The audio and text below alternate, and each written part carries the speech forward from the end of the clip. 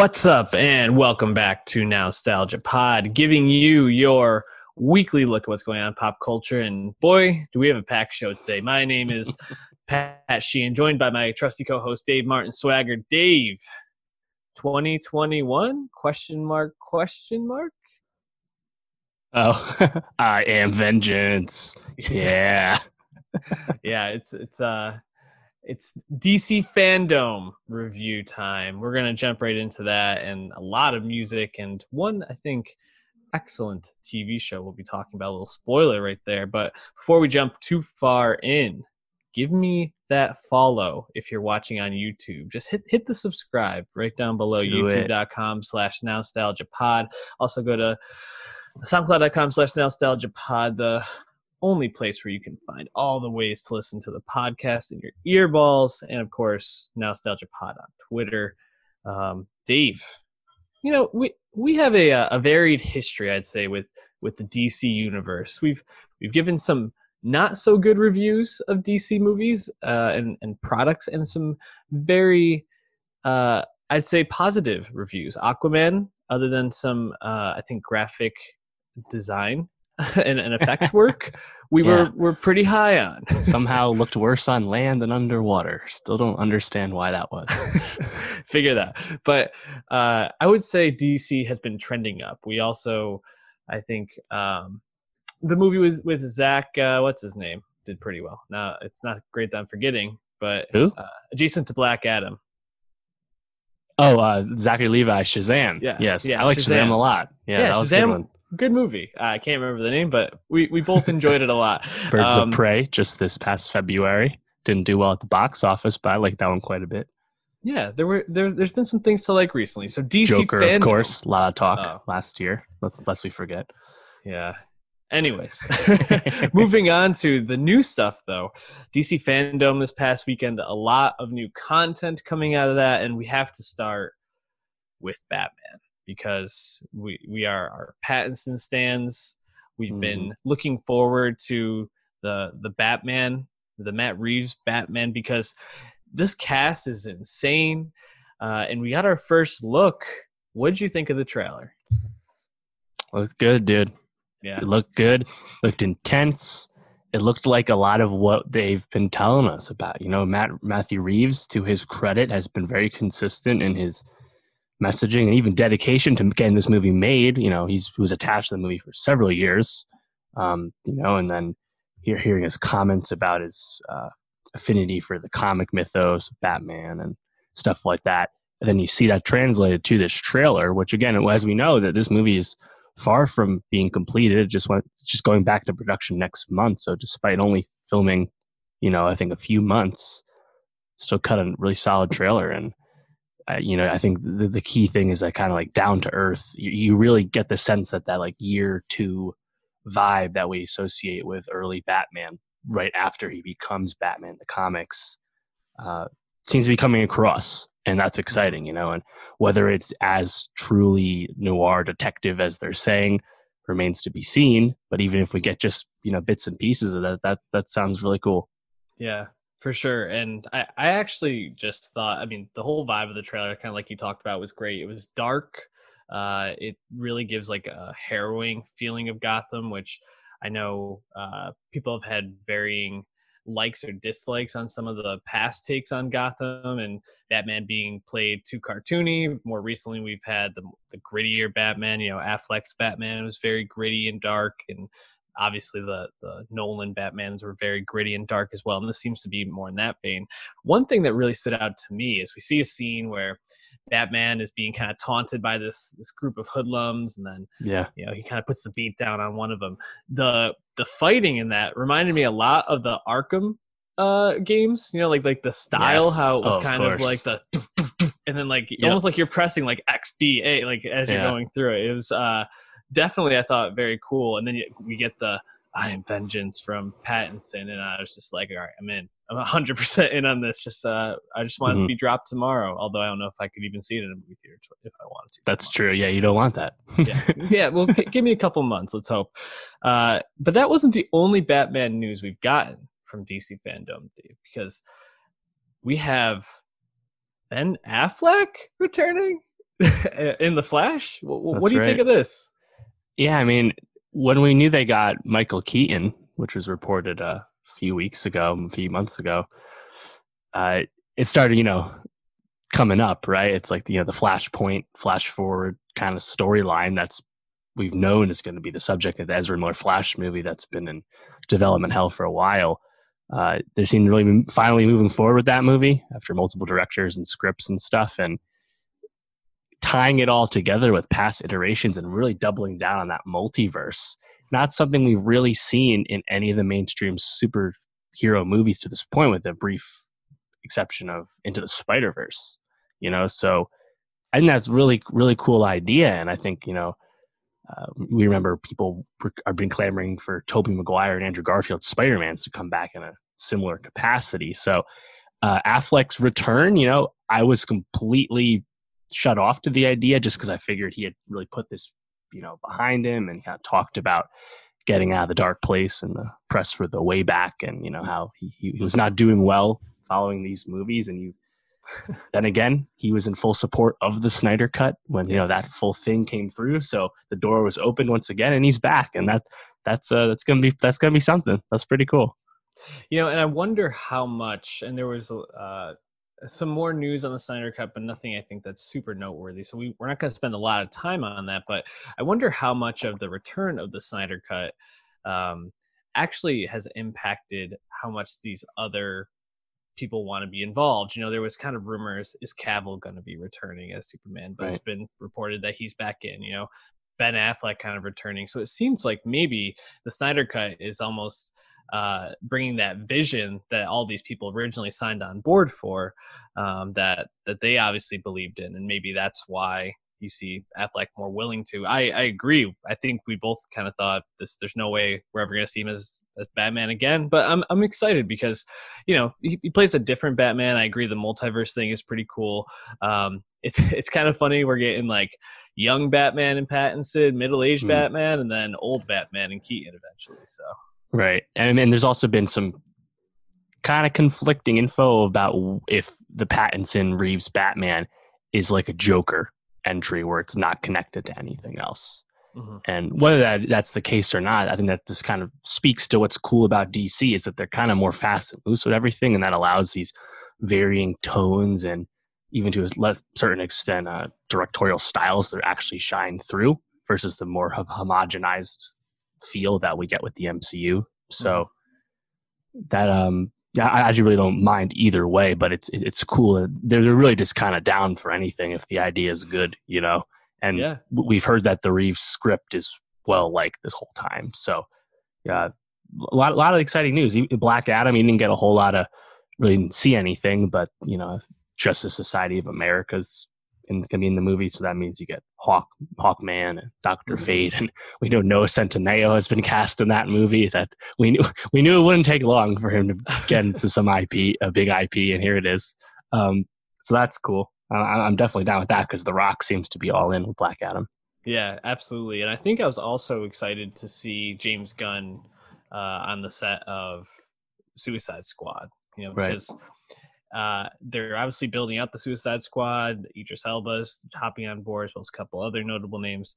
And Gunn has been a director who has been able to bring tone in terms of a lighter tone, but also while making a really solid superhero movie. You think back to the Guardian movies. So he seems like a perfect fit for this type of movie. And everything we're hearing from set, and obviously they're not going to be releasing if there are issues that people saying, screw Gunn, but everything that people are saying in the interview seems to be positive. And I'm really hopeful that this Suicide Squad follow-up, or whatever it is, reboot, however they're kind of framing it, can actually come across a lot better than the first one. How are you feeling after seeing like the behind the scenes sneak peek of that? Yeah, I have an open mind, and I think just Gunn just seems to be a upgrade over David Ayer, David Ayer's not long since lost his way. He's kept up his bad streak recently with The Tax Collector, which is out now. So Gunn, like him or hate him, and obviously was in a bit of some controversy relatively recently, but he definitely has his own style, and again, DC is not going to rein that in. So it should stand out in some way, whether it's good or bad. Hmm. Yeah, I agree. Overall, a lot of fun stuff coming out of the DC fandom, and I think what I really like, and to go back to a point you said before, is that they aren't following the Marvel playbook. They're not trying to make these stories all interconnected, at least not yet, from what we can see. And I think that that's great. You always have different arcs in superhero comic books, different Mhm. illustration styles. So stick with that. Be making all different types of movies for all different types of people within each universe. You don't necessarily need to have one centralized story propelling them all forward. So definitely cool to see. It feels like DC's kind of starting to feel more comfortable in their own sphere too. That the criticism has started to die down and shift a bit. So very cool. We're gonna jump away from the DC fandom though to an EP that dropped just today, Dave, 1999, from our guy Rich Brian. Yeah, Um, not this the is like Joey a Badass mixtape. no, not the Joey Badass mixtape for sure, but Rich Brian, 88 rising star and leader. We've talked about him a couple times. Came out of that like what that I was gonna say TikTok, but that Vine world. Fine. Yeah. Really, man, I miss Vine, but TikTok also a very good app. And when we first reviewed him, I think we were pleasantly surprised, and we were like, "Man, this guy he really has something," and I think you can kind of see the potential here. And then on the second release, I think we kind of saw the growth and him Mhm. really becoming an artist and a producer, and really, I think, coming into his own. Do you feel like 1999 is a continuation of that for Rich? Yeah, it's definitely a continuation of the growth, no doubt about that. And most of the stuff on 1999 he probably has dabbled with in songs we've heard before. Mm-hmm. On The Sailor, I think a song like 100 Degrees, one of my favorite songs off that track, and even Glow Like That from Amen. Brian has demonstrated interest in more melodic tunes and kind of just a wide ranging sound, which is, again, far different from what we expected from the guy who made Dat Stick when he used to go by Rich Chiga, right? So it's such a long way for a guy who's just about to turn 21. He's still incredibly young, despite Yeah. a solid output already. And I think 1999 does have a few of my favorite songs from his to date. I think there was some moments I didn't like quite nearly as much, but I think what's clear and what will stand the test of time is that Brian is really kind of like his label mate Joji. He's really just kind of an impressive artist that can do a lot of different things, and that's always exciting. Yeah, I totally agree. I thought there was a lot of growth on this, and I don't think every song hits, kind of like you alluded to. Like Long Run just didn't catch me very much, but the first track sometimes, I thought that was an absolute hit, and probably one of the strongest songs we've heard from Rich Brian at this Mm-hmm. point. As well as DOA really stood out to me as just a really Yeah, solid track. almost more dancey than he's ever done. Yeah, it kind of reminded me a bit of like "Flock of Seagulls, I Ran," a very famous '80s song. Sure. And I just thought it was really impressive that even in these like 6 or 7 tracks, he really was exploring a lot of different sounds while kind of keeping his like trademark like vocal performance and I think delivery on a lot of it. So it Mm-hmm. really felt of an artist, but still exploring. What song stood out to you, or what moments did you like the most? Yeah, I actually didn't mind Long Run just as kind of like a standard Brian rap. I think that's probably because he didn't really have many other of those Right. on Yeah. the CP. Um, but Love in My Pocket, the first single, really stood out to me because that's a Hmm. song where you have the melodic and singing stuff throughout the first half of the song. He doesn't really do any kind of rapping till the end. And I just thought his flow was so impressive. Like when the beat, the Hmm. drum kicks back in with the beat and he just holds the flow. I think that one's a huge highlight for me. Yeah. But even song like Don't Care, and you mentioned sometimes, when he's really just kind of mixing it up throughout the length of the track, it's really fun. Yeah. He does a really good job of jumping, I think, between the rapping and the more melodic stuff pretty well, especially for someone who's only put out, what he's been on 5 different records, maybe 6 different records and a couple features. Mhm. It's he's still very young, like you said. So a lot to like here.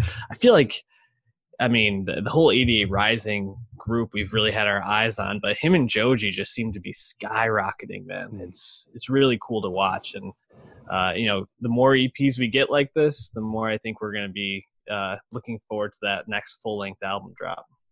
Joji's album Nectar comes out on September 25th. Very excited about that. Can't wait, man. Why don't we jump to another EP that dropped?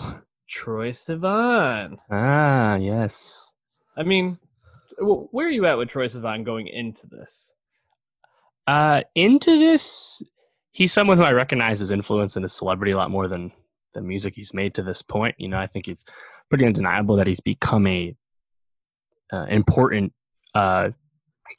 gay icon in pop music, and along with that, he's had mainstream success without hiding who he is, and that's awesome. But his music, to me, to this point, it's just kind of like this soft pop, and his vocals have always been kind of by design a little understated, so he hasn't really done a whole lot for me. Of course, there's highlights. His second album, My Oh My, that's a great track, and that's one of the ones where I think his personality really shines through. But by and large, I haven't really cared for his stuff. But he seems like an interesting figure still, and should continue to keep growing because he's also still quite young. Yeah, he's 20, I think now, around there. And I think, as I think about Troye Sivan, he's someone that feels like he's bigger than maybe he's 25. Music. He's 25. Jeez, older than I thought. But he's someone who I think his music has not lived up to the star that he has. Yeah. But I think, like you said, his influence as a celebrity is what really drives his fame and his notoriety. But I feel like In a Dream, we get something different from him than we've heard on Bloom or Blue Neighborhood. And you can kind of tell just by the album covers, I think, that you're getting something different. Like Bloom is this very like crisp, clear picture of the back of his head, and Blue Neighborhood is this portrait of him that's very crisp and clear. And then In a Dream just is like this messy kind of like oversaturated album cover. Yeah, and I think we get a lot of Troye taking chances and trying some new things and being messy on this album. Like I think of a song like My Oh My, and like you said, it's that like very crystal clear soft pop that is inoffensive but still kind of infectious. But I really took away from In a Dream, a couple of these songs felt like, man, Troye Sivan might be able to become like an artist that is really known for his music and not just a celebrity. Did you get that same feeling after listening? On some of it, I still didn't really love the EP, but you can definitely see the change. And he has been very effusive in his admiration for this music and how it's basically his favorite stuff he's made to this point. So that's a good sign. I think of probably something like Stud, where he's just really open with his lyricism. He's not really hiding anything. No. And again, not something was too common in the first two albums. So that one stood out to me. And Take Yourself Home, which is the first single. Yep. That one kind of reminds me of My Oh My a little bit, but it's a little, I don't know, like an all take on that kind of song. But then you have something like Easy, which still seem pretty down the middle. Right. So I think he's still a work in progress, but you can definitely see the signs. Yeah, I agree. Take Yourself Home was a clear standout to me. I think you can see him kind of growing a bit, and it really felt like sad boy music that I actually didn't mind listening to. And it was a little bit more like easier said than done. Right. And it was a little bit more like self-exploratory as well. It wasn't just like, oh, I have this breakup, but it was like, this breakup is now affecting me in this way, and I'm learning this about myself because of it. Stud, I think, is a clear stand on this. I also really liked Rager Teenager. I felt like that was him like exploring more instrumentally. Like there's this like really cool guitar solo in the middle that's like really like washed out and distorted, and I just thought that was like a clear highlight moment on the album. And then it kind of has this like dancier outro to it, which I thought was cool. So And then it wraps up within a dream, which I also thought was a pretty solid track.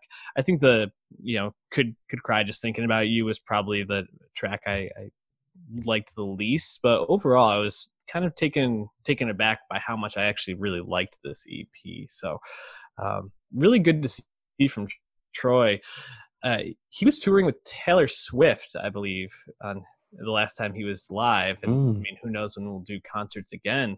But I'm wondering if we'll get a bigger drop and then maybe a headline tour from him. Oh, yeah. I think he'll definitely headline. The question is, how big are those venues? Yeah, it's hard to say and hard to know even what that's going to look like when he can. But yeah, definitely good for Troy for sure. Any last thoughts on this? I mean, not to be reductive, but when I think of gay pop music and even music from straight artists that gay people ride for, generally speaking, I feel like they like the weird stuff more. Like Charlie XCX is this huge gay icon, right? Right. And her music is so different than Troye Sivan's, Yeah, definitely. So I would like Troy to continue to get weirder, just for my personal taste.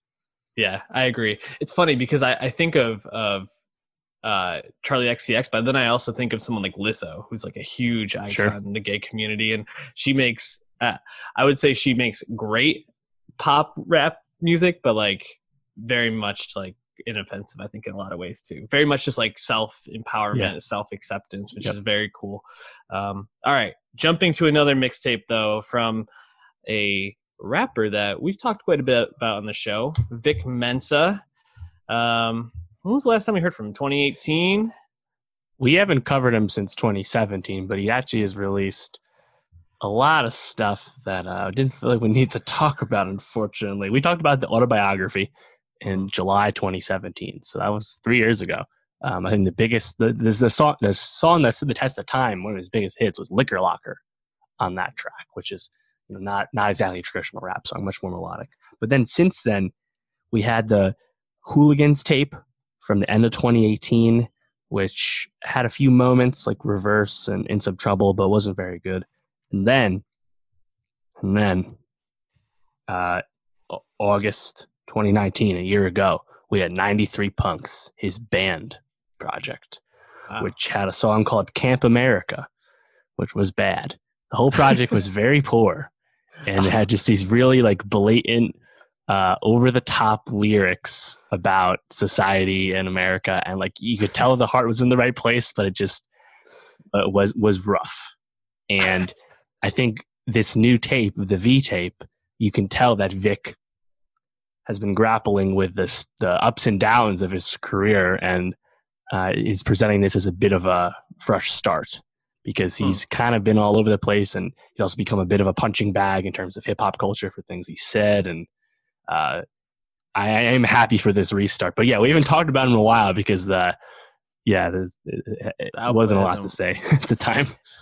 It's funny, you're talking about how he's like grappling with his career over the last couple of years, and I wonder if the title of the tracks on this might be alluding to that, like Vendetta or Dirt on My Name or Too Honest or Rebirth. Pretty clear what he was trying to accomplish with this. Did you feel like it merits that comeback type label on this? Yeah, I mean, I think there's a lot. See, I've had to change my expectations of what I want from Vic Mensa so many times. And I think that's the thing with any longtime fans. And he's not someone who does big numbers. He hasn't. And that's something that academics has made fun of him for. But it's like, as all the actual Vic Mensa fans that because again, he came up with Chance the Rapper. He's been around a long time. People have known about him if they've been plugged in. And he had some really good tracks early on. And he also dabbled in a lot of different genres. I have no problem with changing up what you want to do, but it just seemed like he got away from stuff from a quality standpoint since the internet tape.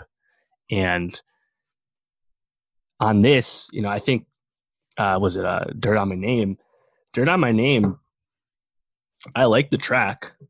It sounds awfully lot like Drake doing Money in the Grave, but that's fine with me. But yeah, I think for me, Rebirth was the highlight for me, because that's where I think he's most upfront about his uh, self-flagellation, I guess. Hmm. I dissed a mother's son. I'm sorry, Miss Jackson.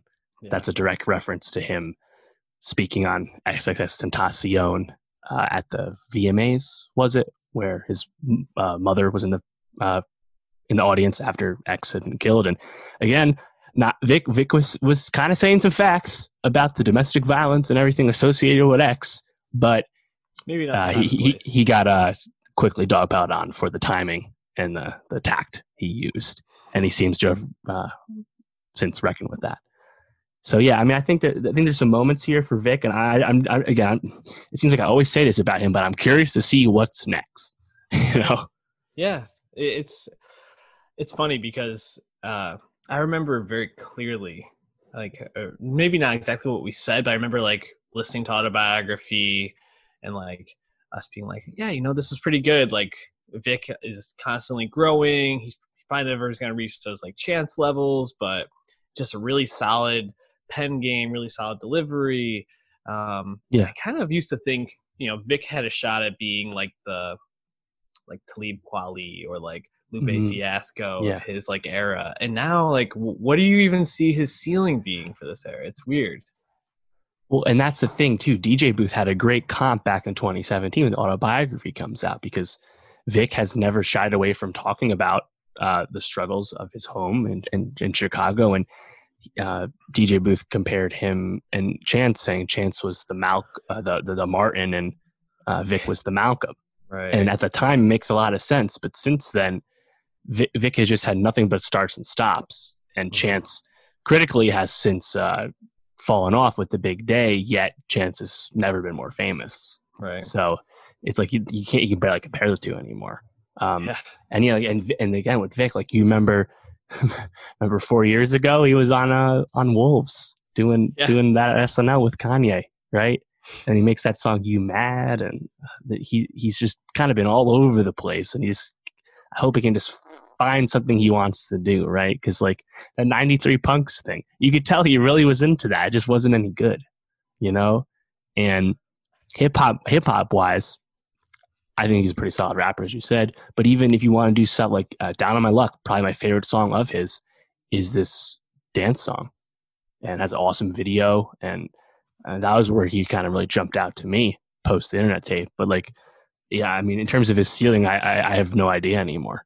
He still signed the Rock Nation, and I think you can tell the Rock to a certain extent is still invested in him. He did pull in the St. John feature on this V tape.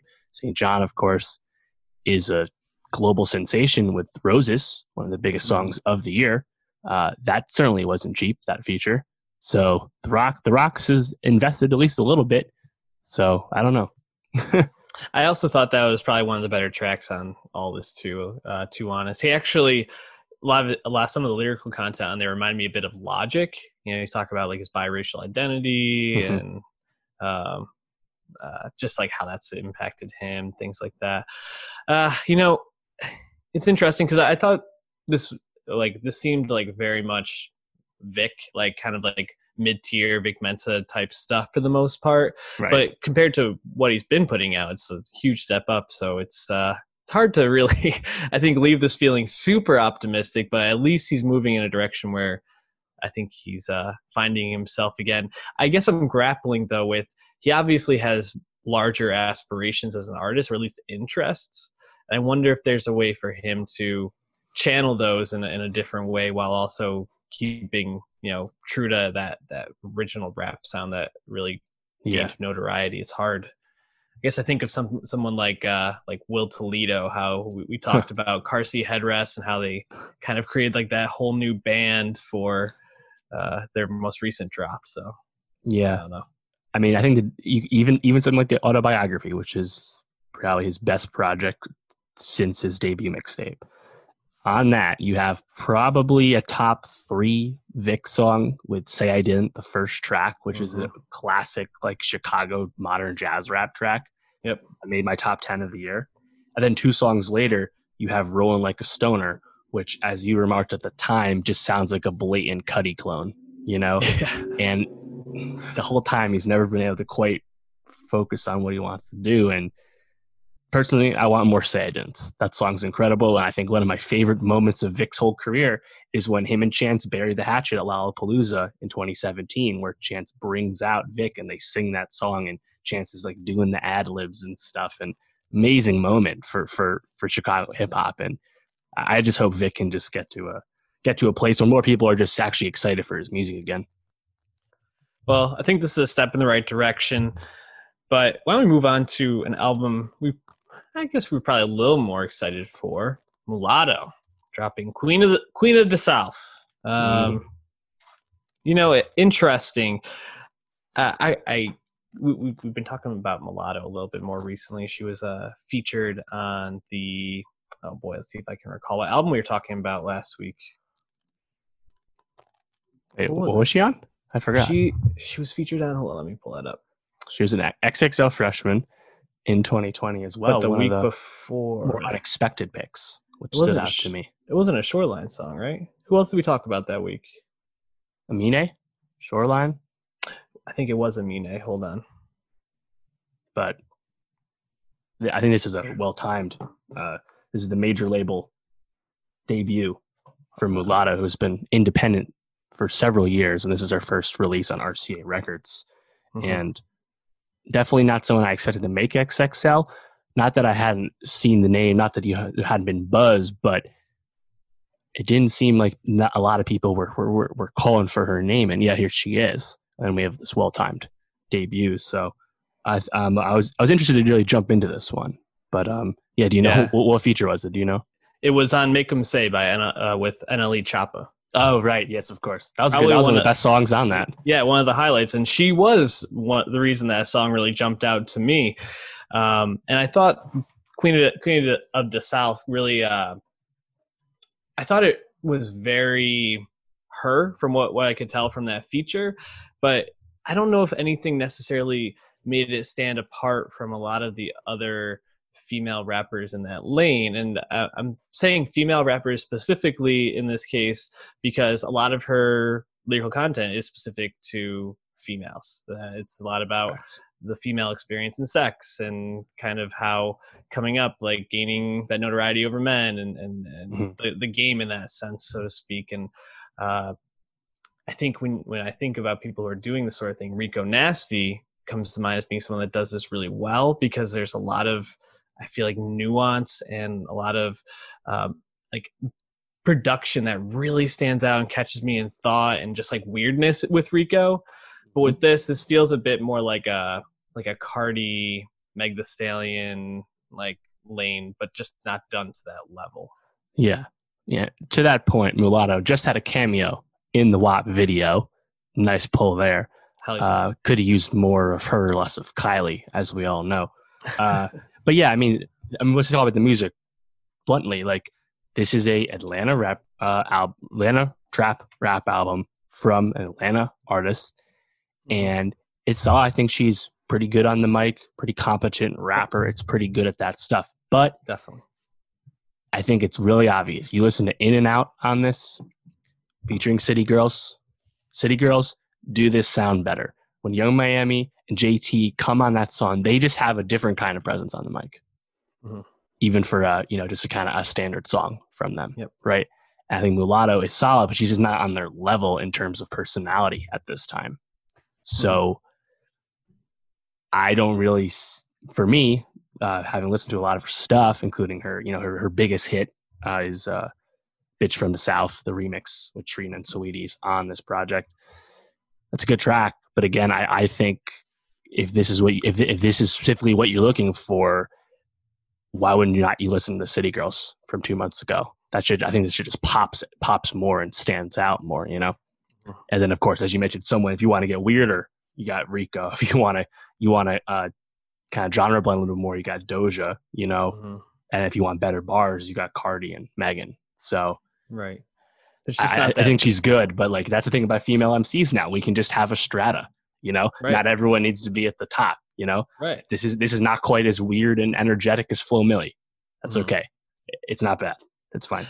No, it's not bad at all. And there's actually, I think, a lot to like on here. And I think the Atlanta aspect of it comes out quite a bit. There were, and I think when I think Atlanta, I always think of Outkast first. And I think there are some moments where you have like some Outkast light moments, like Mm. on the song Muwap, they like, or when it comes, or actually even in the first track, Youngest and Richest. I think there's a like the way that the chorus builds up. There's like these like trumpets or horns around it or something like that. It almost sounds a little James Bondy, but it feels like one of those like bring in the brass section type things you might get from an Atlanta rapper.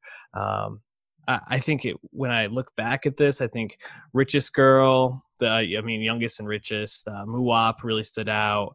And I guess the track with Savage, Pull Up, I liked. I think mostly because when Savage hops on a track, I almost always like it. So. Classic 21, man, just being good. 21, just so good. Yeah, and I think the final track, Bitch from the South, is probably another track that stood out. But overall, I found a lot of the stuff in between to kind of just blend together to me. A lot of the content was the same, and didn't find it super engaging. It sounds like you felt similar. Do you think Mulatto, this is only her first album, and she's an XXL freshman, obviously an artist on the rise.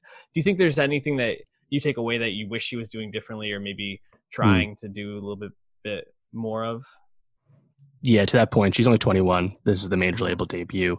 And I think she's actually someone that people really plugged in have been paying attention to, because she actually won that rap game show, TV show with Jermaine Dupri when she was 16. And Dupri actually offered her a record deal that she declined. She'd been independent this whole time until earlier this year. So definitely someone that has been rising. But I think given the high standards we have for hip hop today, we would like that rise to continue. Mm-hmm. I don't know if I have any specific things I'd want to see differently. It's just, and this is totally acceptable lane to just make Atlanta rap. This is the most popular form of rap today. There's nothing wrong with that. Get that money. It's funny. She's actually come under fire for still doing some club appearances during the pandemic. And her response was, of course, that she's really young and is supporting her family. So F off. And it's I get that, but I'm more mad at the club promoters. And also, I think when she made XXL, the whole thing about her name being mulatto came up, which is, of course, a pejorative term for mixed race people. Probably not the best name, just kind of distracting. And she refers to herself as Big Lotto anyway, so maybe that could be a name change down the line. I don't know. But honestly, I think it's funny. My favorite quotable of hers is actually not on this, because it's on the Bitch from the South original version, where she says, "Pop the trunks in that bitch running home, Derek Jeter," which is hilarious to me. Also, I want to shout out 42 Doug, who I thought had an awesome feature on Off Top.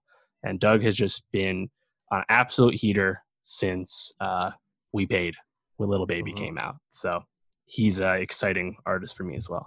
But yeah, Mulatto, I think this is probably going to be an introduction point for a lot of people, apart from Bitch from the South. So it's a solid foundation. I want to see what's next. For sure. I think the only thing I hope is moving forward, she's a little bit more personal. I think she definitely tells a little bit of her story on here. But I want to hear her take on, the criticism she's receiving around these club appearances, things like that. Take her. She obviously has a lot going on in her personal life. Is she supporting her family? Talk about that. Grow in that lyrical sense. But jumping to a rapper who's a little bit more seasoned than Mulatto, just a little bit, just a tad bit. They called him Babyface back in '88. It's Nas, dog. It's more than twice as old as her. I know, crazy. So leading up to King's Disease, did we talk about the Lost Tapes last year? I can't remember. I don't think so. We did not talk about the Lost Tapes 2. It was definitely not as strong as the original Lost Tapes, which had a lot more hype behind it due to the story behind that. And Nas, the Lost Tapes 2 was just kind of lost cuts from later period Nas, which is not nearly as exciting as lost tracks from early period Nas. I think that goes without saying. So yeah, we didn't actually talk about that one. Last time I talked about him was, of course, Nasir, June 2018, part of the Kanye Wyoming Sessions, which was a surprising entry, of course, because Nas has never been signed to Good Music, but just wanted to work with Ye. Ye wanted to work with him. Nas has since spoken about that and how they really didn't have as much time as they needed together, which I think most of us would probably agree, given that Nasir was a pretty middling record that still had some great moments, like Cop Shot the Kids. Yep. But, Nas himself has basically said that, yeah, we kind of just made that in a week. And that's what you get. But it's Nas and Kanye. So it's not like it's terrible. They're that good. So they can kind of crap something out and it's halfway decent. But you can tell with King's Disease that there was a little more time put into this. And I think it's notable that this album coming out is we get that first single, Ultra Black. And he's like, oh yeah, new album next week with Hit Boy. And everyone's like, the fuck? Like Nas is the guy who throws away projects, teases projects for years and nothing ever comes of it. So this is kind of wild that he just dropped something with like 2 weeks notice. Yeah, no, I was actually going to bring that up is it's definitely there's been some buzz in the last week, and obviously it was only announced very recently, but I feel like for a Nas album to drop, like a proper Nas album to drop and not get as much hype or not be talked about, like I've seen a lot of other albums talked about recently. I haven't been seeing a lot of discourse on Nas the last couple of days. Maybe that's just where I've been tuned in. That might be. I feel like in a way people are almost like falling off Nas, like sleeping on Nas at this point. I mean, which you can't really be sleeping on a great like him, but like I feel like there is a little bit less fanfare around him at this point. I think this is pretty common though. He's almost 47. Late period rappers, it is what it is. I think late period rappers, the best ones, are still always pretty solid, but not exciting anymore. I think of recent music from guys in Wu-Tang and Cameron and even Cube's album from a few years ago. This just happens, and right. There's the rare exceptions, right? Like late bloomers like Pusha T and Jay-Z's, of course, remarkable 444. Like that stuff's not common. We've talked a lot about late period Eminem, and Nas is not at that level, thankfully. And I actually think King's Disease is pretty good. But you're right. Like there's just less hype about Nas. But then again, Nas has not been like super mainstream in quite a long time, to be honest. Yeah. And I think where I wanted to kind of like come around is kind of where you got to is I think King's Disease is actually like a really nice, like almost introduction to late period Nas, or like this like third or fourth act or whatever act you'd say he's on at this point, because it definitely feels like a shift in direction and creativity from where he was the last 2 years, obviously. But him and Hit Boy, I thought, made a really solid record, and I think Hit Boy's production is the place I want to start with this. I think he like has stamped himself all over this, and I walked away just being like, who the hell produced that? When I gave it a listen without reading, like it was Nas and Hit Boy, and I was like, oh, makes a lot of sense. Okay. Yeah.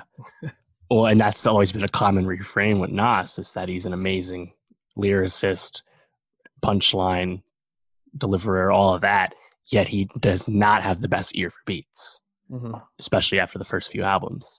And having Hit Boy produce or co-produce every track on your album is a great place to start, and thankfully Hit Boy was up to the challenge. So yeah, I think the beats, they just kind of elevate the bars, because the bars are always good with Nas, right? Sometimes they can be a little corny, or maybe his actual message is you might raise an eyebrow to what he actually said, but it's always good rapping, right? So having the production meet that level is great.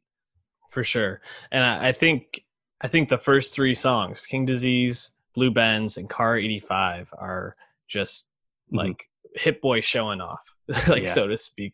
I really felt like those three tracks just really, really jumped out at me. And I think there's a couple of tracks in the middle that things kind of quiet down a bit, like 27 Summers, Replace Me, Until the Wars Won. I didn't really didn't grab me. But then you have Pac jumping in. I didn't check this, but I'm imagining he probably played the drums on that track, because they really pop on All Bad. Yeah, good idea. And then I really thought the endings, like the 10 points, I really liked. I thought Spicy with 504 and ASAP Ferg was actually pretty decent, which I was. Yeah.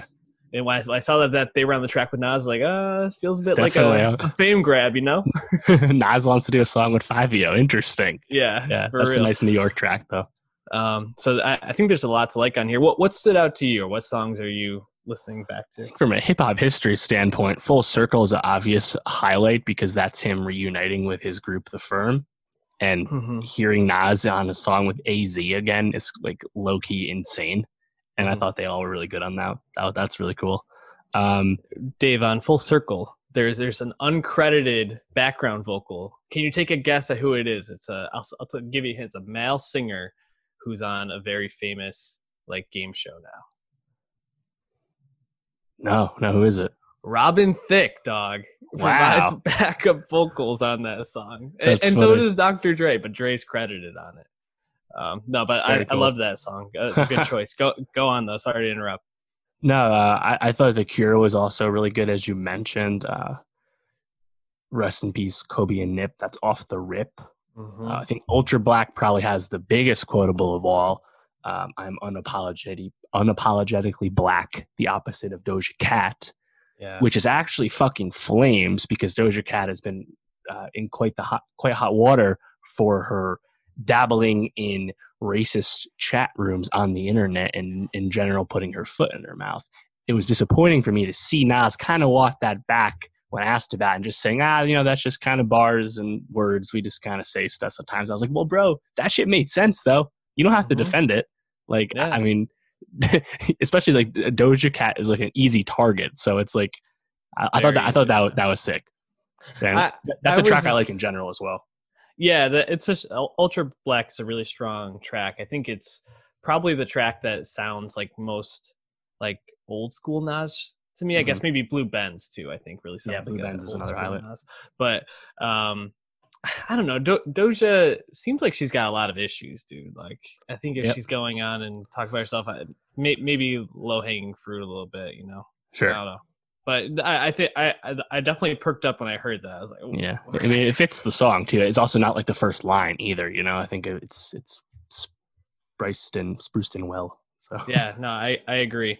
Yeah, there's a lot to like on here, and I feel like reintroducing himself a bit as like I'm still Nas, I'm still great. Keep working with great producers and. Yeah, I hope this is like kind of how he spends the latter half of his career. It's just like getting a great producer. At first, when I heard some of the tracks, I thought he was working with K Tronada actually, and I was like, if you got K Tronada on this, that's a great choice by him. So I don't know, it'd be quite the combo. It'd be a very interesting. I don't even know how that would go, to be honest, but I want to hear it. This was album 13. Nas has nothing to lose at this point. Do whatever. Right, exactly. Speaking of nothing to lose.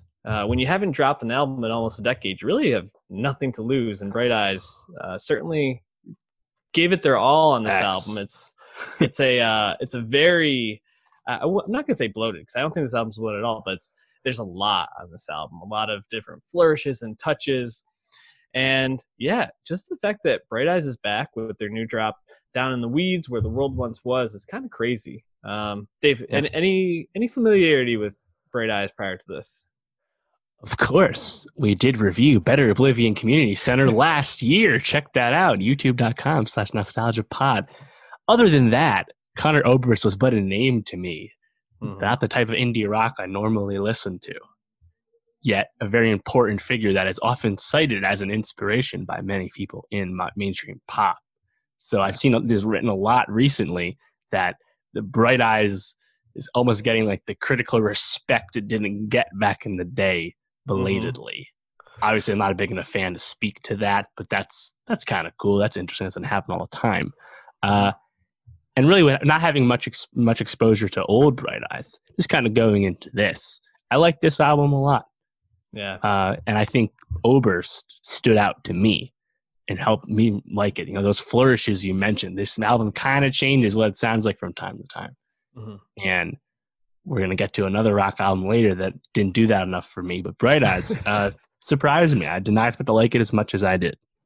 Yeah, it's funny. There's been reading articles and hearing some of the acclaim Bright Eyes gets from current artists, young artists. It's almost kind of like they... Post Malone, for example. Yeah, but they kind of are getting like compared to Bob Dylan in a sense, in terms of like, being the voice of this generation that's growing up in a a society that feels like it's decaying and falling apart. And Bright Eyes is kind of known for having these like apocalyptic Yeah. like themes running through a lot of their songs. I always think of nihilism. Like yes, for sure. Connor's dark. Yes, absolutely. Like one of my favorite songs. So I guess there's probably two that I think of, and I think one is a very well known song by them called "Devil Town." It was in the Friday Night Lights movie TV show closing out season 1. So I think a lot of people kind of learned it there. "Devil Town," I think, is a very like, I don't know, relatable song. But then a song like "Easy Lucky Free," which is a bit more of a deeper cut for Bright Eyes, is very much just like, yeah, the world's falling apart, but just go with the flow, go along with it. Like, this is just all we can do. And I think that kind of embodies the spectrum of Bright Eyes in a lot of ways, those two songs. And then you think about, we listened to Better Oblivion Community Center last year, and we both really liked it. I think Phoebe really inspired Connor in a lot of ways to bring his A game to that, and really solid album. And then I think he had something to talk about on this. I think not only is this a time in society when things really do feel like they're burning to the ground, but Connor's personal life was kind of burning to the ground when he wrote this. He was going through a divorce. He lost his brother. Those two things are very much like a part of this album and kind of stand out. And I think the music really kind of fits that theme, and it kind of, I'm really impressed, I think, with how Connor writes lyrics that feel so personal, but then can be extrapolated to broader themes so easily a lot of the time. Did you find yourself connecting with any of that, or at least noticing that as you were listening? Yeah, I think so. Early on with Dance and Sing, where the way he sings, I think it's a dance on through, I think is what he's saying. And it's just like, you can kind of like hear the pain, but it's to me, it's like top tier, like indie rock vocal delivery with that. Yeah. And when the vocals grab me like that, that's when I can really connect with the lyrics, and I mean, you can tell. It's funny because like normally I'm not really down with stuff that's like super down or emo, but I don't really think of this as like emo music. I think that's because those vocals change throughout the record, but also I think they're strong vocals, and on top of that, I think I like the drums and guitar throughout most of this. So Dance and Sing stood out to me, and Mariana's Trench, which probably, that was a single, makes sense as a single. That's a pretty accessible track, but that one's still a highlight to me as well. Yeah, totally agree. Mariana Trench really stood out to me. And you mentioned the singing. Connor really has this warble in his voice that I think is so distinct for him, but really works to his delivery and his song, in whatever he's singing about. I thought To Death's Heart in 3 parts was probably the track I found to be the most engaging and the one I liked the most. It was folky but psychedelic at parts. It was almost kind of like I don't know, kind of reminded me of like a song you might hear at like a wedding, but like so much darker. It was kind of weird, and I think the guitars in it was really, really great. And then Persona Non Grata, another single from this. There's this like breakdown in the middle where these like voices chime in, and there's like a choir or chorus that comes together. Just some really wonderful moments.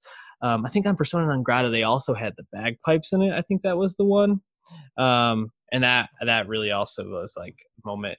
A couple of these songs, just to note, had Flea from the Red Hot Chili Peppers jumping on the bass, which I thought was pretty cool because I mean, anytime you can get Flea to play bass, you kind of have to take it, I think. Yeah. Any other thoughts on this? I mean, I just think there's a lot to like here in general. I thought it closed pretty well. I like Calais to Dover and Comet Song as well. Yeah. Yeah, I mean, it's something, it's what, 40 minutes? No, 55 minutes, but I think it really holds your attention, which for me, my personal taste is not common with indie rock. So I was very happy with this one. Their last album was 9 years ago. So the fact that they released something this cohesive, this Yeah. thoughtful, and I thought Doesn't sound sonically, out of date either. no, it just is like really impressive to see them have this strong of a comeback. So definitely very cool. But Dave, now I think we're going to get to the album we're going to agree on the least today, which is Imploding the Mirage by The Killers. And, The Killers are interesting. So last time we talked about them would have been Wonderful, Wonderful, which came out 2 years ago. Probably 3 years ago. 3 years ago. Oh my 17. God. Jeez. And the highlight of that was definitely The Man, which has been put into a lot of songs. The Taylor Swift song? Sorry, a lot of stuff. Yes, they actually ghost wrote most of the new Taylor album. People don't know that fact. But no, The Man, it was in Vice, very prominent song for the release of that movie. Right. But when we talked about it, I think we found that it felt like The Killers had kind of just lost inspiration, just weren't really saying anything that was worth listening about, and just were making music that was pretty boring. But in the last 3 years, they've had some band members either totally drop out. Mark Stomer, their guitarist, is no longer with the band. And their bassist has kind of taken on the role of like lead guitar on a lot of these tracks, but has also been, discussing maybe not wanting to be a part of the band as much. And I think actually it was a step away from production of this album at points. So really it's just Brandon Flowers and the drummer, but this is a totally Brandon Flowers driven album. I think you can tell by lyrical content and aspiration, especially if you've listened to any Brandon solo stuff. It feels a lot like he was taking the formula of the Killers, but then bringing in that weirdness of his solo stuff to really meld it together. And I thought it totally worked. I think Imploding the Mirage is the best Killers album that we've gotten in, I don't even know, day and age, which came out, I think, 2008. So maybe in the last 10 years, 12 years. Well, that's good. Yeah, well, but I'm wondering, did you think it was any good? This is just classic not for me music. Not a huge Killers guy in the first place. I like the big songs. I like Mr. Brightside, which is damn near has a billion plays on Spotify, kind of crazy. As it should. Yeah, somebody told me when you were young, like great stuff. But like after Sam's Town, I really have no connection to the Killers at all. So I also don't really have any expectations either. To me, the Mirage I saw when I was listening to this music in the car was just the monotony of Brandon Flowers' vocal delivery. He is Really? soft as fuck to me, and I can't get into it. It's like Vampire Weekend. It's like not even an indictment on the quality of the music. I just cannot connect. Yeah. Usually. That's really interesting because a lot of the praise that has come for the Killers all throughout is that Flowers' vocals are just still top. He sounds inspired. This is better than Wonderful, Wonderful, but it's also still doesn't do much for me. That's just my personal taste. Yeah, it's funny. When I think about the Killers, I was trying to think, like, who else is in their lane, or who else does what they do in the rock sphere right now. And I can't really think of anybody except for maybe the Foo Fighters, who they really make just anthemic songs. They just want to have rock. That. Yeah, they want to have that build up. They want to reach that crescendo. Brandon Flowers wants to be standing on the edge of the stage, like pumping his fists, like getting the crowd going. It's very Springsteen-like. And I think Imploding the Mirage feels like the Killers doing Springsteen light in a lot of ways, and that's kind of always been Flowers' like broad comparison. He's not even close to Springsteen's stratosphere, but kind of has similar things. He talks about these like very specific town metaphors in order to extrapolate bigger ideas. He makes these songs that have these build-ups and talk about women who are in these like dire situations and grow up in these impoverished places. So it's just kind of like, I think while some of this stuff seems very familiar, there are some moments that seem pretty cool. And one moment that I really wanted to highlight for me was Dying Breed. It has like this like thumping, almost like it reminded me a lot of like LCD Sound Systems, North American Scum, or even off their most recent one, Oh Baby, where it was like the drums were really building up, building up, building up throughout, and didn't have much variation, but they kind of built a soaring song off it, which I was like, oh, this is something I haven't heard from the Killers much. Or a song like When the Dreams Run Dry has like this weird breakdown in the second verse that almost feels like the song like Escape, from like the 80s, like Do You Like Pina Coladas, whatever. It has like that like weird like island like breakdown. But I was like, you know what, this is them being weird, but it seems to fit and kind of make sense. And I think there's a lot here to like, and I'm really impressed with this. But was there any tracks that stood out to you? Anything that you liked? Yeah, my favorite song was My God with Way's Blood. I really liked the way those vocals were mixed together. Wow. And which is interesting because I don't really care for Way's Blood normally. Definitely a much different type of music than this. I think like the lead single Caution, and I think actually most of this music is not offensive at all. It's completely inoffensive, and as you said, it's like Foo Fighters. It's designed. This is almost designed to be performed with a group and in front of people, right? And the Brandon Flowers of it all does make sense. Right. And he's actually spoken to how his drive is perhaps different than his bandmates because he's a lot younger than his bandmates. And he's like, maybe if I was their age and it was reversed, I would actually feel differently. But you can tell that he's still pretty inspired. And I do think some of the lyrics do stand out because he kind of has a way of storytelling where he's kind of speaking in less matter-of-fact terms, more symbolism and stuff. So yeah, I respect it. It's just not my jam usually. Yeah, Caution is funny because that feels like the most like basic Killers. Just like we're just gonna use the old school formula and just make a song with some new lyrics. But I think when they really take some chances on this, it comes out well. Like Lightning Fields, I really liked with Katie Lang. I thought like the back and forth with the Flowers and Katie Lang was really strong. My Own Soul's Warning was really good. I think there's lots to like here, and it just feels nice to have the Killers kind of getting back to form in a way. So definitely an album I'd recommend checking out, and also check out our Nostalgia Best of 2020 on Spotify, where we'll be putting a song or two from almost all the albums we talked about today. But let's wrap up the show talking a show that we reviewed the first episode of. I think we were really excited to watch the rest of the series. I May Destroy You from Michaela Coel. I was definitely blown away by the final episode, and I think there's a couple of episodes that really stand out as just strong, moving, emotional, thought-provoking episodes. A couple that didn't work as much for me, but overall, I thought this first season was a total triumph. How did you feel about I May Destroy You, Dave? I agree. Absolutely incredible season of TV. I've been really contemplating how high it'll go on my list right now because I think this has been a very strong year for TV. Like the top 10, whatever your top 10 is, it's going to be good.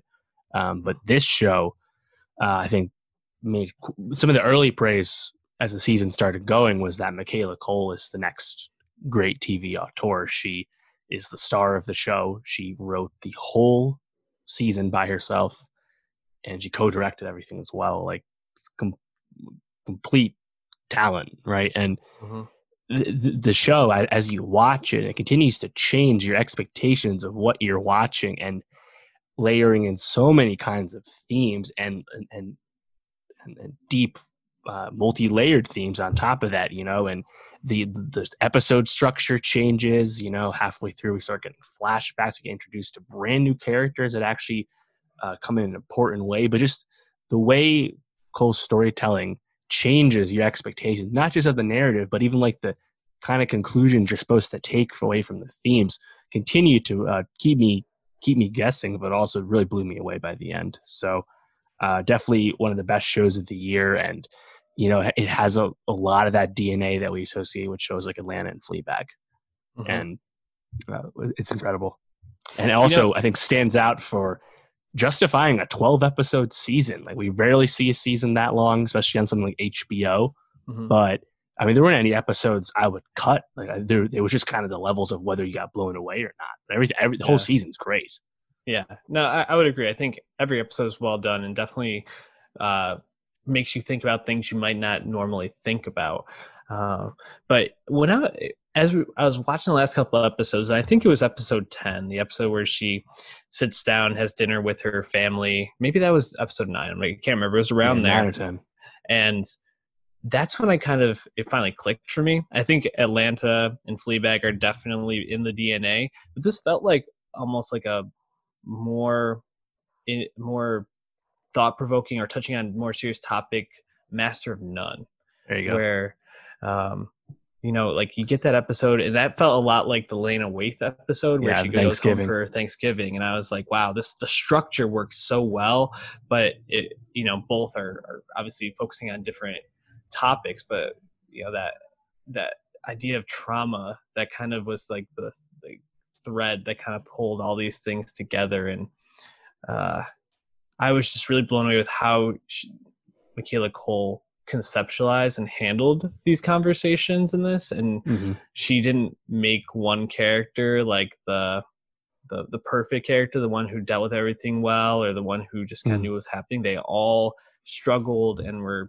had their pitfalls and had their moments, and boy, I was really blown away. And it's funny, as I'm talking about this, I keep thinking about the friend. I'm forgetting her name at the moment. Let me pull Terry? it up. Yeah, Terry, who's played by Warucha Opia. And Terry, I think in the second half of the season, really becomes kind of like the level-headed person in the show, kind of like the one who's kind of holding the friend group together as Kwame and Arabella are dealing with their own trauma around their sexual abuse that they were victims of. And then I think in a way she kind of gets framed as like, oh, she's kind of the one who is like kind of keeping her shit together. And then she goes on the date with the person who's transsexual or transgender, I'm sorry. And I think you kind of see that character grow and like sit with that discomfort, and you're kind of like left with conflicting thoughts about her in that moment, and like, yeah. I think it also leads you to ask questions about yourself in a lot of ways, which I think is something not all shows really do. I thought that was just really well done. And then she kind of comes to recognize how her threesome probably wasn't the most consensual experience in her book. And I thought that was really well done, how they kind of showed consent and what constituted or what didn't, and in such a thought-provoking way. It was really, really well done. Yeah, I mean, the show, when you get the early reviews and the way the show is pitched, it's about this wide-ranging review of or examination of consent, right? And sexual assault's involved, but the show is so layered. There's so much nuance, and I mean, the way memory keeps coming up and how that changes, and as you just said with Terry, and of course with Arabella,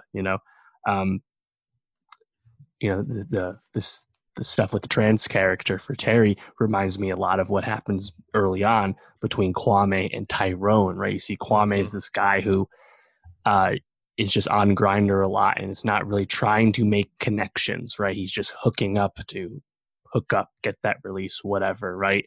And he's just keeping himself closed off. And then when he meets someone who actually wants to connect to him and won't just, give in to the normal advances, you see Kwame almost rejected. And that scene was really blowing me away, because I was like, fuck, you start feeling like shit. You're like, oh, Kwame, don't be a dick to this dude. Like, like this is your actual chance. And like, again, the way they always do everything is there's no clear point of view, right? And like, I think of something like episode 8, right, where it's like, oh yeah, by the way, we're going to talk about like social media and doxing and the internet and how there's so much nuance with that, and there's no easy answers there either, right? Yeah. And probably the most revelatory instance of this for me is in episode 6, The Alliance, when we first get those flashbacks and you're introduced to Theo, actually becomes an important figure. And throughout the run of that episode, you think 5 different things are going to happen, and you think the villain changes to you constantly, right? The way the stepdad's initially portrayed, the way the guy she has sex with is portrayed. You're like, oh, she's going to get raped, right? Like the way the mom is portrayed, like it keeps changing. Mhm. and you just don't know where you stand. And I think that's the so great about the show. Is there are times that this show is quite uncomfortable to watch, and it really like I think challenging TV is kind of overused term, but this actually I think justifies that distinction because it makes you uncomfortable.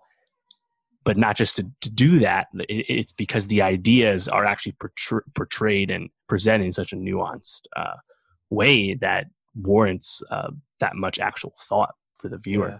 So Yeah, and good stuff. I think to highlight that point on the nuance even further, I think you see Arabella's behaviors throughout the season um, becoming increasingly unhealthy in terms of how she's dealing with things, because she's not actually dealing with things. You know, she goes to a therapist and the interaction is incredibly awkward for her, and you know, it seems like she's not really consistently connecting with her therapist from what we're shown throughout the season. That's kind of, I think, comes to a head in like episode 10 or 11 when she calls like the emergency hotline number and meets with the therapist then, and kind of gets a hold on things with the doxing.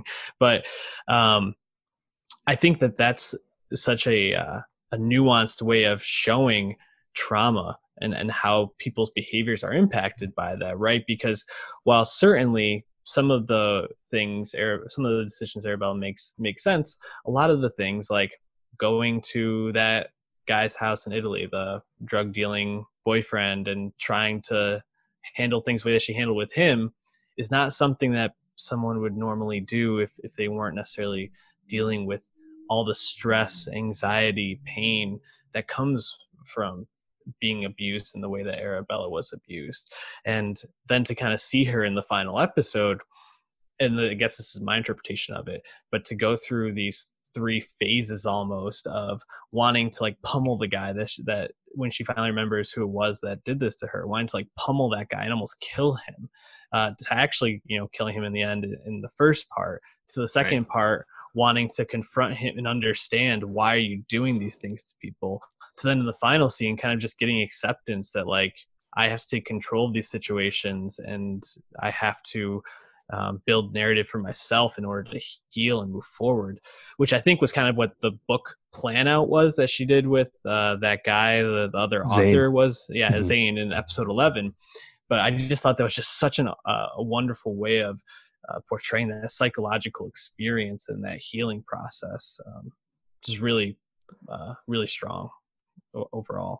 Yeah, I mean that whole like dream-like sequence throughout Mm-hmm. or setting, you know, for the finale, uh, is largely unexpected because apart from like that brief instance of like the apparition of like dark Arabella over the bed a few episodes back, Mm-hmm. you don't really get that kind of stuff. That we get used to flashbacks. We get used to really strong, important B plots like with Kwame, but Mm-hmm. have a dream like scenario come up in the finale again, just super Yeah. revelatory, and then it actually lands right. Right. Yeah, it's fantastic show. Yeah, and I think to land where it did with Ben, where, you know, it keeps kind of flashing back to right before she goes to the bar, and Ben's like, "You going out tonight? Going to the bar?" And she's like, "Yeah, you know, da da." And then finally, she's like, "No, I think I'll stay in with you," and like gives him a hug. And Ben, who's kind of like this, like I think overlooked character who gets given a lot of depth as the season goes on, and you kind of Right. understand he's this lonely guy who just doesn't feel comfortable in those settings, but really longs to like be accepted and part of things. It's just a really beautiful and heartwarming Mhm. moment. And then of course you see Terry getting the spot in the commercial, and you Yeah. see Kwame ending up with Tyrone and kind of letting himself be loved. It's really yeah, the more I talk about it, the more blown away I am by the show in general. It's a lot to process. Yeah. I think also on more surface level stuff, you know, great British show. Really, British culture is a big part of the way the show works. You know, both it's obvious stuff like the dialogue, but also just the things they do. It feels like a millennial show as well. Definitely a black British show, right? Like black British identity is a very specific thing, and you know, I think the black experience in the UK is not often that explored here in the US, but still a very distinct, important thing. Think of comments from people like John Boyega for more on Right. that. But Cole also just kind of feels like the perfect voice for this kind of thing, because Yeah. she's just demonstrated really astute observations and has something I think worthy to say. So For sure. where are you at with if the show will return? There's no word on a season 2. It definitely is a closed season. I think this is a season that will stand the test of time, whether there's a second season or not. I'm sure HBO would be open to it given the acclaim, but it's all about if Michaela Cole wants to. Now, the way it ends with like the END typed out, leads me to believe that Cole got everything out that she needs to get out, and there's no need to go back. But is that what you think? Yeah, that's kind of how I interpreted the ending, as well as like this is a one-off type thing. I want to see Michaela Cole continue to explore this type of material, though, because I think she tells such a specific perspective, but one that is so important and like we've talked about, nuanced. And I also feel like she kind of speaks to our generation, maybe a bit younger than you and I as well, but like that whole scene, the idea of like dating culture and dating apps, going out, doing drugs, going to clubs. Like, I think she tells that in a way that feels so lived in and relatable. Sometimes I think shows like Euphoria make it seem like, okay, well, this just is not realistic. This is a show that definitely feel like, oh, I could see myself like being out at a bar at that time, you know? Right. And I think probably the most obvious part about that is this show portrays sexual assault in so many different ways and continues to introduce new aspects and layers of that throughout. Like as you mentioned, when the Terry stuff comes up with the threesome, right? It's like, you know, everyone has a firm grasp of like a really hardcore rape, right? Yeah. But there's a lot more than just that. And the show gets into that definitely quite a bit. So yeah. Wonderful show. I think I might have this number 1. I think it's top 2 for me. Wow. On the strong words from Dave Martin Swagger, guys. Go watch I May Destroy You if you haven't. Would highly recommend it. But Dave, what should the people be watching or listening to for next week? Yeah, so movie theaters are opening. In some places. Some places. The New Mutants and the Personal History of David Copperfield will be available, as well as Bill and Ted Face the Music, the third Bill and Ted movie, which is also on VOD. We'll definitely talk about Bill and Ted. Pat does not have open theaters by him. I am still weighing the risks and rewards of such ventures, but I'll definitely go see Tenet. So that's coming up a little bit later. But there is one movie I'm very interested in. It'll be on VOD. It's called Shadow of Violence with Barry Keoghan. Was at TIFF last year. Has really good reviews. Seems right up our alley. So hopefully we can talk about that. And then there's some music. At the Dua Lipa remix album that was supposed to be last week was delayed a week so that they could animate every song video. We have a Jaden Smith project. Always interested to see what the hell Jaden has up his sleeve, whether it's good or bad or somewhere in between. And then probably the 2 most notable releases, we have Disclosure's final third album. It's finally here. Very exciting. And probably equally notable is the return of Katy Perry. Smile, new studio album, coming off a very disappointing last album. Someone whose teenage dream has just turned 10 years old, used to be at the absolute top of pop, is still not very old, but she has been eclipsed by some of her peers. Can she get it back? Yeah. We'll see. Boy. All right. Well, at NostalgiaPod on Twitter, SoundCloud.com/NostalgiaPod, and YouTube.com/NostalgiaPod. Wear your mask, social distance. See you next week.